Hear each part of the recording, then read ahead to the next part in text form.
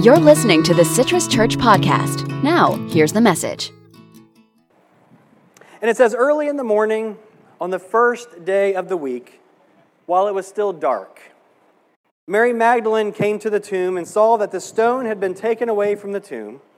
And she ran to Simon Peter and the other disciple, the one whom Jesus loved, and said, "They have taken the Lord from the tomb, and we don't know where they've put him." Peter and the other disciple left to go out to the tomb. I always love this part here. They were running together, but the other disciple ran faster than Peter and was the first to arrive at the tomb. John really wants us to know who was faster. Bending down to take a look into the tomb, he saw the linen cloths lying there, but he didn't go in. Following him, Simon Peter entered the tomb.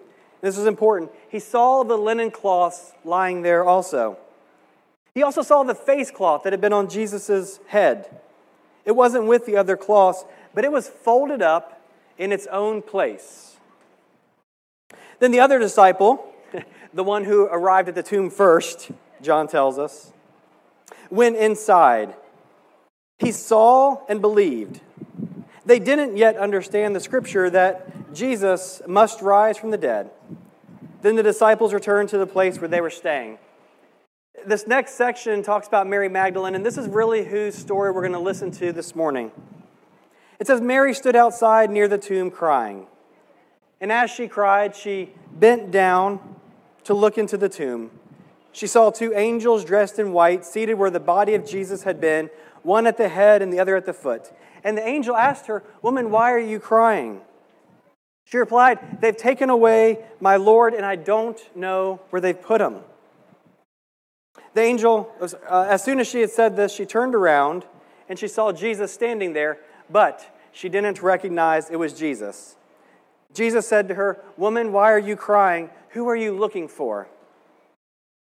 Thinking he was the gardener, she replied, "Sir, if you have carried him away, tell me where you have put him, and I will go and get him." Jesus said to her, "Mary." She turned and said to him in Aramaic, "Rabboni," which means teacher. And Jesus said to her, "Don't hold on to me, for I haven't yet gone up to the Father. Go to my brothers and my sisters and tell them, I'm going up to my Father and to your Father, to my God and to your God." Mary Magdalene left and announced to the disciples, "I have seen the Lord." And then she told them what he said to her. This is the word of God for us, the people of God. Thanks be to God. And when the story that we come to this morning, Easter is an interesting time because it's a familiar story. If you've been around church for a while, you've come to a number of Easter services, you've probably heard this story at least once before. Perhaps if you are new and maybe church isn't really your thing, you probably at least know parts of this story if you don't others. This is such a familiar passage that I want to help us to get our minds back into it again, to get into what it must have felt like on that morning. And so to do that, I want to help us to see Mary Magdalene's experience. And so to help us understand what Mary Magdalene might have been feeling, I want to take you shopping. And maybe your favorite store is Target or wherever, but I wonder if you've ever had this moment. You gather your things, you go into the store, you're shopping, you get your things, you check out, you head back out, you begin to walk down the aisle where you parked your car, and you think to yourself, where is my car? And so then you decide, well, I probably parked a row over, and so you go to the next row over and it's not there. Your heart rate bumps up a bit, right? You start to begin to look around and think, like, I know I parked the car here somewhere. You check two more rows the other direction, and you find it's not there either. And you begin to panic, right? We begin to think instantly in that moment, I don't know what you think, but here's what I think. Someone stole my car, right? Obviously, I drove here in it. And we've got that moment of panic and uncertainty, and our mind almost immediately goes to, my car is stolen, it is no longer here. And if you have ever experienced or felt that feeling where something wasn't where you left it, and you're certain it must be there because obviously you traveled to the store in that car, right? Then I think we can begin in some way to understand how Mary was feeling on that first Easter morning. Because a few days ago, they had put Jesus in that tomb. She was there, and she knew that, and she saw that. And they put a giant stone over it with the intent and the purpose so that no one would take the body, right? And so when Mary shows up, she has this same feeling of panic and fear and uncertainty of, where is the body? Where is Jesus? Where is our Lord and our Savior? And she may have been feeling all kinds of other things that morning. We can begin to relate to those kind of things. But I can be certain with you of one thing. Her first thought on that first Easter wasn't, hallelujah, Christ is risen. That wasn't her thought at all. In fact, from the scripture, we can see that that was the furthest thing from her mind. And so what we find in this story here is one of an Easter morning filled with panic and uncertainty and fear and loss. And Mary's all wrapped up and she's all bound up in all these feelings and emotions, and who's to blame her at this point? Now, the other thing I mentioned that I wanted us to pay attention to was those linen cloths that John is so careful to tell us about. John loves little details.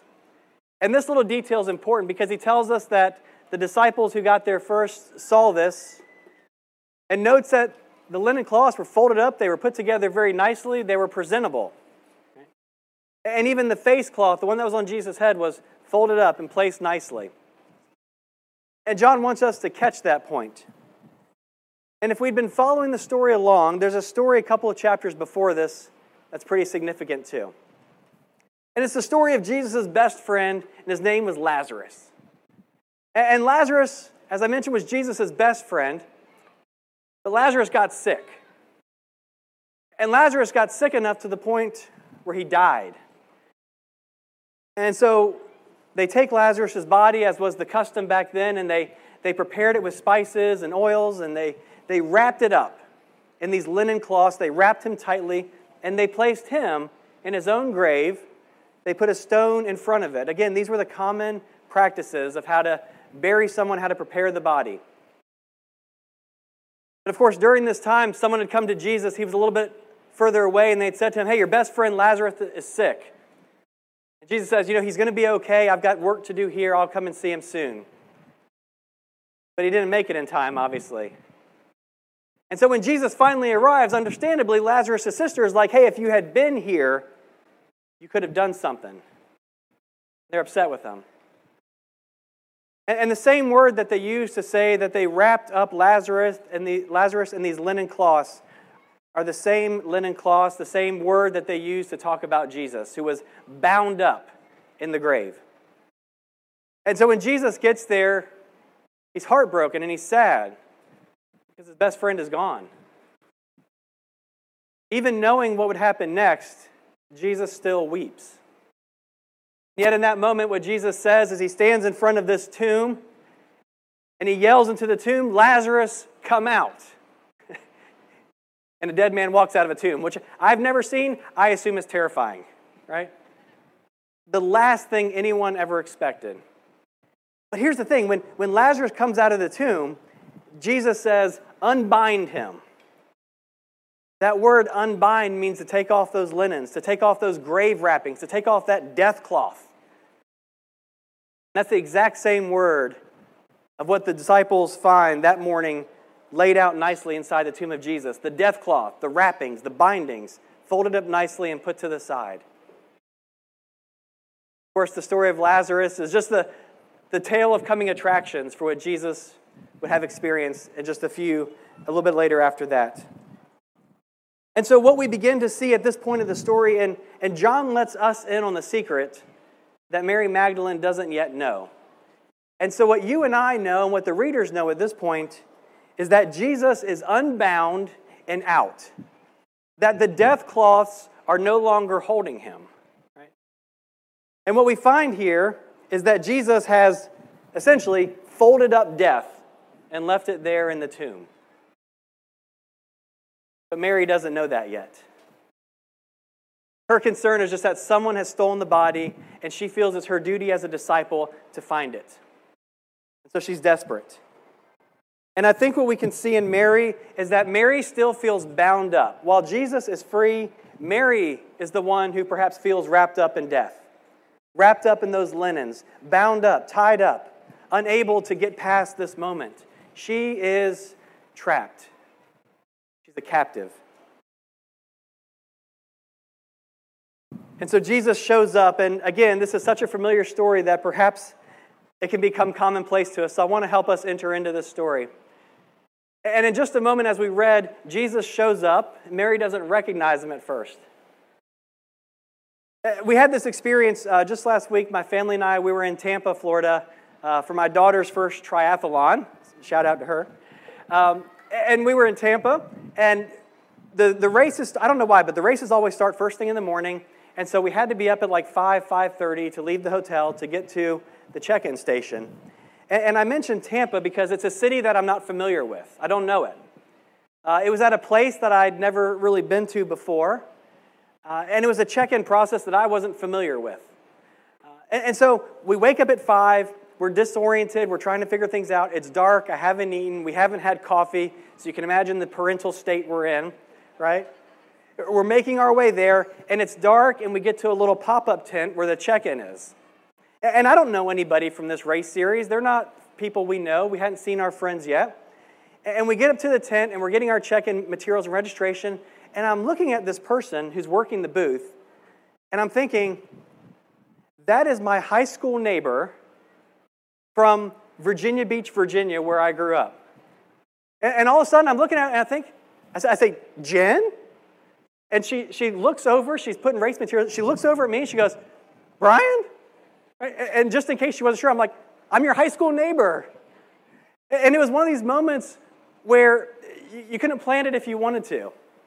But I'm coming over in this state of disorientation and confusion, and she was busy putting together race packets. She was handing them out. She was in the moment. She was focused. And when I called her name, she snapped out of all of it. Right? She paused what she was doing. She looked up, and we began to have a conversation. I mean, a few minutes later, we had to kind of pause to say, there's like 100 more people coming. I've got to hand out some race packets. I was like, great, I'll catch up with you later. And when I had that experience, I began to think that must have been what it was like on that first morning. You know, sometimes people wonder, why didn't Mary recognize Jesus in that moment? She spent all that time with him. She thought he was the gardener. Perhaps his appearance had changed. John doesn't tell us. I wonder if it's this. She was so grief-stricken. Maybe you've been there. She was crying so hard she couldn't see clearly.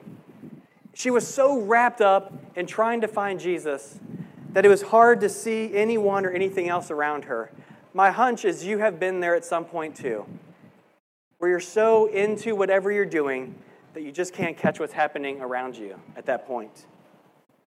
But notice what Jesus does. Mary is bound up in all this kind of death cloth, figuratively speaking. Jesus shows up, and the thing he does, do you remember this? He calls her name and says, Mary. And if her eyes couldn't see clearly through the tears, her ears recognized that voice. And in that moment, she knew it was Jesus. And then she turns, it's this reflection of, Teacher, it's you. And everything changes. You know, I began thinking about this passage with the idea, what do we need from Jesus? I want to offer that question to you and to all of us this morning. What do you need from Jesus? And it seems like what Mary needed from Jesus was to hear her name called, to know that he was there with her in the garden. And when she hears her name called, all of a sudden, I wonder what it would look like. It's almost like all of her death bindings, all that bound her up, just fell by the wayside, just fell at the floor around her. And everything changes in that moment for her. I'm reminded that when Mary couldn't see Jesus, Jesus never lost sight of her. And when we can't see Jesus, Jesus never loses sight of us. I'm reminded of the power of a name. Sometimes when I need to get my kids' attention, or I want to try and help them refocus, or I want to tell them something important, what I'll do is I'll kind of get down on their level, and I'll kind of get closer to their face, and I'll say their name, right? And there's something about that face-to-face contact, and when we say someone's name, it's almost like it does a reset in our brain. It allows us to come back to present, to set aside the things that are worrying and bothering us. And so as we think about John's gospel this morning, when John wrote this account down of the life of Jesus, he had a particular audience in mind, a particular group of people, and there's a few things he really wanted all of us to know. I mean, John wants us to not just hear the facts of Jesus, but he wants to share this with us so that, like those disciples, we too will see and believe, so that we too can hear Jesus call us. And so I want to ask us again this morning, what do you need from Jesus? You know, the last 2 years for all of us, I think we have also felt like we are wrapped in death cloths, that we have been into caves, that we have lived isolated and separated lives. I mean, last year when we were out here, we all had masks on as a way of protecting one another. And we've done these things out of love and care for each other. But we have spent the last 2 years really just staring into tombs. And I think because of that, a lot of us, we're bound up with a lot of things that are worrying us and bothering us. We're fearful of many things, many more than we were before. We have become deeply divided and deeply polarized. We have become angry with our neighbors, both literal and figurative. Right? We have divided against one another. And we are bound up in so many different ways that it can be hard to even see what we need this morning. Like Mary, we're facing these caves of panic and fear. And maybe some of us are even angry at what's been happening and going on. So Jesus asks us this morning, what do we need? Maybe what we need this morning is like what Mary needed. We need to hear Jesus call our name again. We need to hear that refreshing voice come over all the noise and say our names. We need to know that even if we can't see God or you can't see Jesus wherever you're at right now, that He knows where you are. Maybe you feel bound up and taken hostage by things that are happening to you, or maybe it's things that you do or things going on in your life that you don't feel control over, and you just feel taken hostage. And as much as you would like to be free, you're not. Maybe, as I said, you're bound up by the divisiveness and the polarization. Maybe you spend a lot of time watching the news and the events in the Ukraine have just bound you up and you spend a lot of time thinking about it. The resurrection doesn't tell us that none of these things matter. In fact, it's just the opposite. The resurrection tells us that all of this matters, that every bit of it is important to God, that every conflict is something that God knows about, that every person is someone that God cares about, that every place of brokenness, or where there's separation, or where there's people against people, or where groups are set aside, or where someone is treated one way and another is treated different. All of these matter very much to God. And so the news this morning invites us to say, where do we need to turn from being motivated and led by fear and turn to life? How can we make that pivot that Mary makes from looking into the grave to turning and looking to Jesus? Because while that doesn't always change everything around us and it doesn't make everything perfect, it certainly changes how we approach everything else. And we begin to know that even if everything else is out of control, that God is still in control.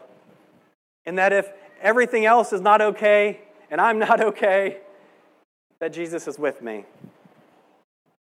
And so I want to invite you to hear the good news of Easter.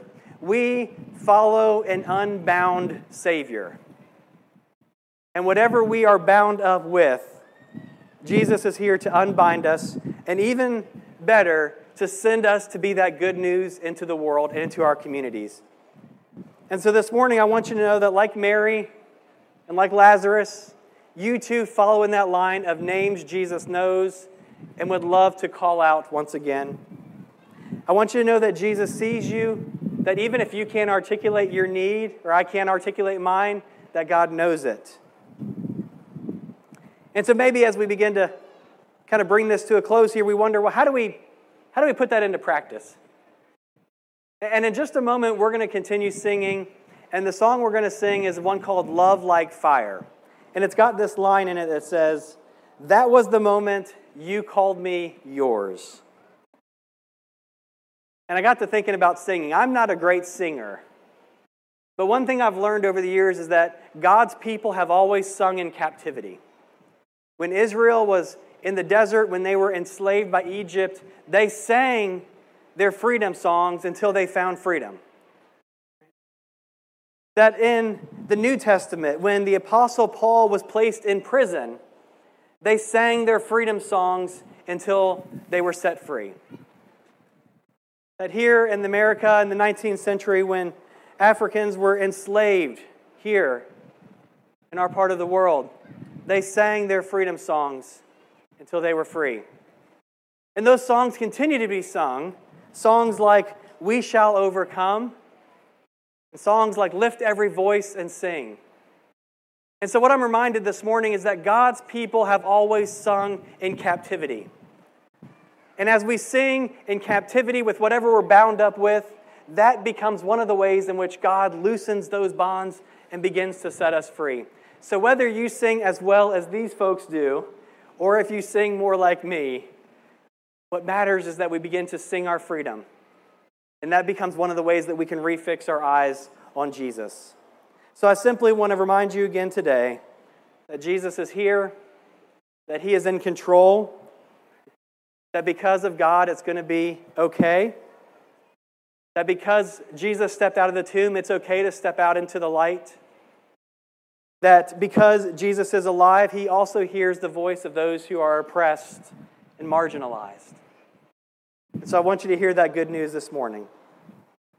And know that as you leave this place later today and go back to your home and to your work and to your play, to remember that it's not just about your freedom and my freedom, it's about being those who help set others free. So be on the lookout this week for a way that you can help someone who is oppressed or trapped or captive begin to step into the light. I want to end once again with our response together. If you'll join me, Christ is risen. Christ is risen indeed. Thanks for listening. Make sure to visit our website, citruschurch.org. If you found refreshments in this message, share it with a friend. And hey, God loves you.